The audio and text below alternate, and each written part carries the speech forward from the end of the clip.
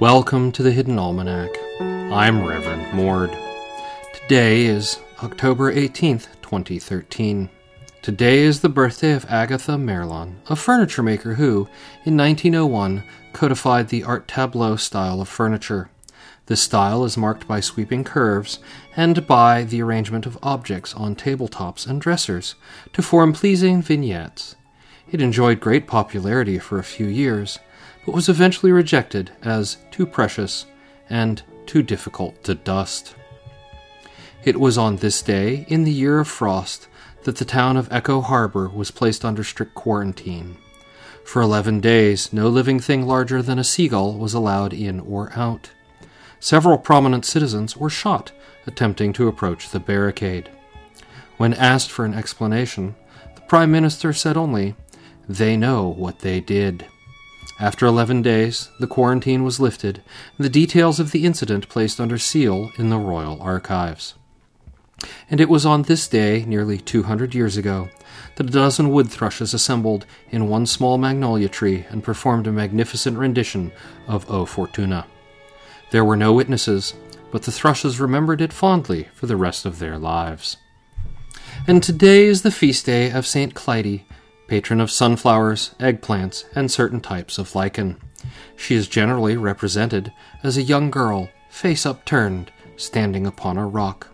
Actual facts about this saint are scarce, and it is possible that her worship derives entirely from an 11th century portrait of a local nobleman's daughter, which found its way into the attic of a nearby convent. In the garden, the last herbs should be gathered before frost. To dry herbs, tie them in bunches, do not rinse, and hang them upside down in a dry place with good air circulation. Many herbs will store well in this condition. A few will crumble into dust and provide homes for spiders. As there is no way to tell which herbs will be the lucky arachnid-bearing ones, approach with caution. Avoid hanging the herbs directly over high-traffic areas where eight-legged residents may drop out onto your head at inopportune moments. The Hidden Almanac is brought to you by Red Wombat Tea Company, purveyors of fine and inaccessible teas.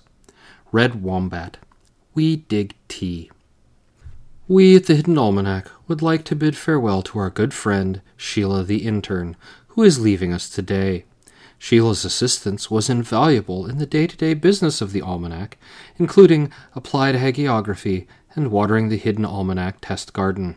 However, it has been discovered that she's the heir to the lost throne of the West, and will henceforth be known as Her Imperial Majesty, Queen Raganthoth IV, ruler of the Glass Wastes and protector of the Coriander Isles. Good luck, Sheila. You'll be missed. That's the Hidden Almanac for October 18th, 2013. Be safe and stay out of trouble. The Hidden Almanac is a production of Dark Canvas Media, written by Ursula Vernon and performed and produced by Kevin Sonney. Our theme music is Moon Valley, and our exit music is Red in Black, both by Costa T. You can hear more from Costa T at the Free Music Archive. All other content is copyright 2013 Ursula Vernon.